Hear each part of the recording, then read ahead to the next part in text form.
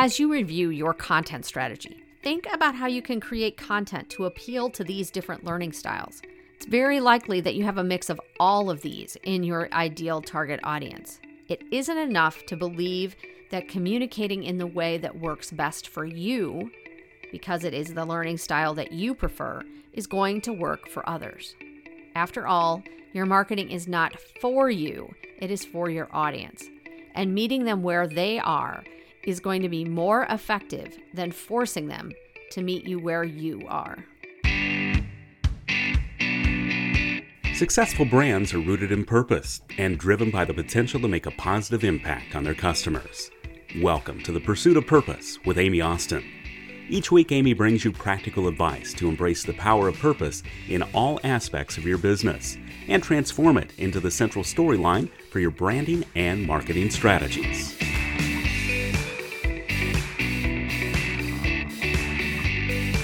If you listened to last week's episode, you know that it was my first week teaching a new course. I want to share something that actually helped me get through that week a little bit better, or is going to help me, I think, just overall be able to get through the whole course. And that was, I had the students take a learning assessment. I wasn't familiar with this particular learning assessment, but a previous instructor from the course had left it, and so I reviewed it one evening and decided it could prove to be beneficial. So there are actually 8 different learning types. Verbal means words are your strong point. You prefer words both in speech and in writing. Visual is the use of pictures, diagrams, images, or spatial understanding to help you learn. Musical or auditory is the preference for sounds or music, or even rhythms to help you learn. Then there's the physical or kinesthetic learners that rely on the use of your hands, body, and sense of touch to help you learn. Logical or mathematical learners, their fallback is the use of logic, reasoning, systems, and sequences. Social learners like to learn new things as part of a group. Explaining your understanding to a group helps you learn. And if you like to work alone, you are likely a solitary learner. You use self-study and prefer your own company when learning. And the last type is a combination of any 2 or more of these styles. So I did the assessment myself, and come to find out, my top learning methods were social, auditory, and physical. Initially, I was a little bit surprised by the social learning being my top style, but as I reflected on it more, I realized I do that a lot, including in this podcast. I talk out my ideas and new information so that I can hear it. There's the auditory learner. And when I do this, I use my hands and other movement to help illustrate what I mean. And there is the physical or kinesthetic learner. And by sharing it out with the world, that's a social part of it. But I also strive to learn things in a social setting, such as groups and networking and being part of, a greater whole, instead of just being on my own to learn things. Because then I can bounce ideas off of somebody and make sure that if I'm not understanding it, that I can get it cleared up sooner rather than later. Now, granted, there are times when I talk myself out of the idea, realizing that it won't work or seeing that I've misunderstood something. But I'm still almost always using all 3 of the learning types where I am most dominant. Podcasts are another great example for me using my auditory learning style. Whether it's listening to them frequently or producing one, I am relying on auditory clues to learn. So with all of this new knowledge about how we learn top of mind, I was struck by a stat that I saw yesterday on LinkedIn. Did you know that seeing a picture and listening to the message is 65% more efficient than just reading the text? The person who shared this is an animator. It's important for her audience to understand that stat, because she can help them deliver on the ability to share their message through both words and visuals. So she was sharing that as a means of being able to communicate with them to prove her value. Well, I have to say, this got me thinking. What if we were to consider these learning styles in how we deliver our messages? Whether it's for social posts, on our website, or any other medium that we might use. Content is king these days, right? We need to be able to repurpose our content and deliver it in a variety of different ways. We can take one topic, one core message and deliver it in multiple different ways. Well, what if we were to apply a learning filter to that and think about how would we change the way we present the information that we want our audience to know by playing or speaking to the different learning types that our audiences have? So how could we do that? Well, we need to understand how these learners actually learn. So let's talk about that. The verbal learner enjoys language, reading, and writing. They might use mnemonic devices, acronyms, diagrams, those sorts of things to help retain your message. Try to organize diagrams, charts, and graphics into statements to support your points. Verbal learners also like to ask questions. If you are able to anticipate their questions and provide the answers, you may help them develop an interest in learning more about your brand, following you, or using your service.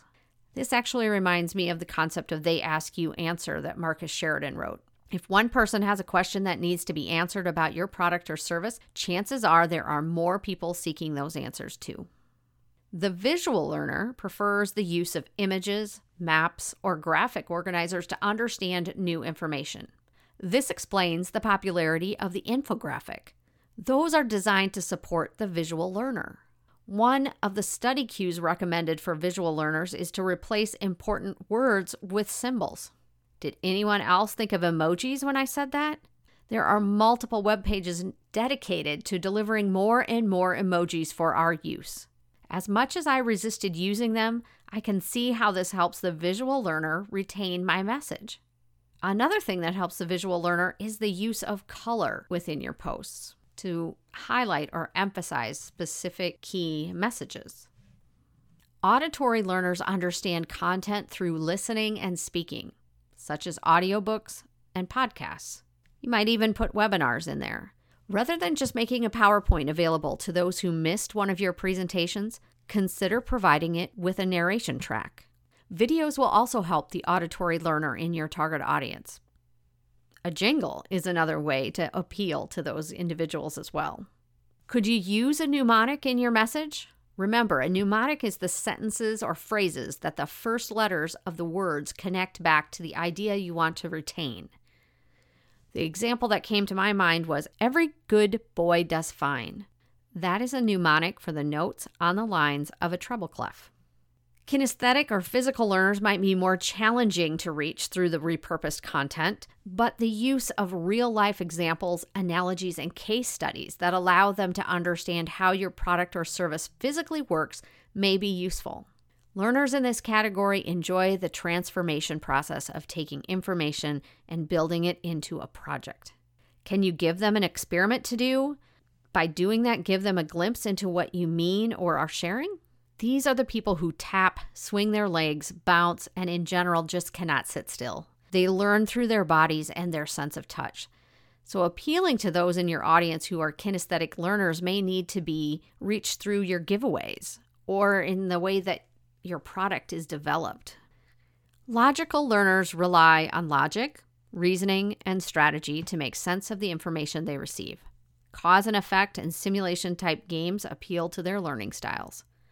The flow of the work necessary for your service to solve their problem would also be beneficial to the logical learner. Patterns, associations, and relationships help to maximize their understanding. Cut the fluff, get to the point, and share it in a way that is sequential and follows a pattern. In other words, lose the BS. Social learners or interpersonal learners enjoy working in groups. Can you offer a program, a training, or a mastermind as part of your brand? The social learner is going to be attracted to this. They thrive on sharing ideas and hearing the suggestions of others. Clubhouse is likely a great avenue to attract your social learners, though I cannot say that for sure since I'm an Android user rather than Apple, so right now I can't get on Clubhouse. Someday, maybe.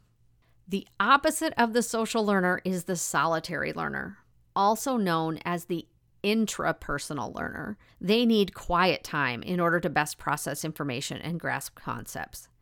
You are not likely to find the solitary learner in a group coaching program or an active Zoom session. However, They might be lurking, observing, and listening, just not actively participating. Making sure you have an abundance of content on your website or social platforms will help the solitary learner get the information they need about you before taking action to work with you or your business. My guess is the social and the solitary learner is dominant in one or more of the other learning styles. They tap into those to help them learn through the social settings, like what I said about being able to talk through it. That's an auditory. Or in the solitary, if they're more verbal and prefer words, they're going to dig into the research further. So as you review your content strategy, think about how you can create content to appeal to these different learning styles. It's very likely that you have a mix of all of these in your ideal target audience. It isn't enough to believe that communicating in the way that works best for you, because it is the learning style that you prefer, is going to work for others. After all, your marketing is not for you, it is for your audience. And meeting them where they are is going to be more effective than forcing them to meet you where you are. I'm going to be thinking about how to incorporate more of these strategies into my own communications. It will push me out of my comfort zone in some ways and challenge the communication style that has become routine for me. If you try some of these ideas or have another angle to share, let me know. I'm always looking for ways to jumpstart my content creation, and I'm sure you are too. I'll make sure to link a couple of the academic resources I used to create this episode in the show notes. And until next week, live life intentionally.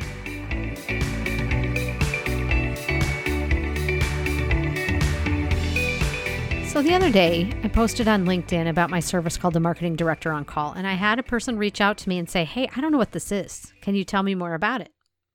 So I thought maybe I should tell you about it too. We're all familiar with a physician calling on another physician to help with a patient, right? That physician they're calling is on call. My on-call service is the same thing. If you are responsible for marketing but have no one to brainstorm ideas with, or have marketing responsibilities as, quote, other duties as assigned, or maybe you are a founder or a business owner who is looking to bootstrap as many business functions as possible until you've grown enough to hire a bigger team. Each of these roles may put you in a position to want to talk to an expert in marketing or branding. And you know what? That's me. And that's where the Marketing Director on Call service is valuable. You drive the agenda, we brainstorm and strategize for an hour, working out an action plan, and you leave with clarity and confidence to make it happen. I'm on call for you. Your second opinion is a phone or now a Zoom call away. Check out the link in the show notes for more information about the Marketing Director on Call service and also how to schedule a discovery call to find out if it's the right service for you. I look forward to hearing from you. This has been the Pursuit of Purpose podcast, presented by Austin Marketing. If you enjoyed the show, please be sure to leave a rating and review on your favorite podcast player. Head over to amyaustinmarketing.com for links and resources mentioned in today's show, as well as ways to subscribe and connect with Amy. Thanks for listening.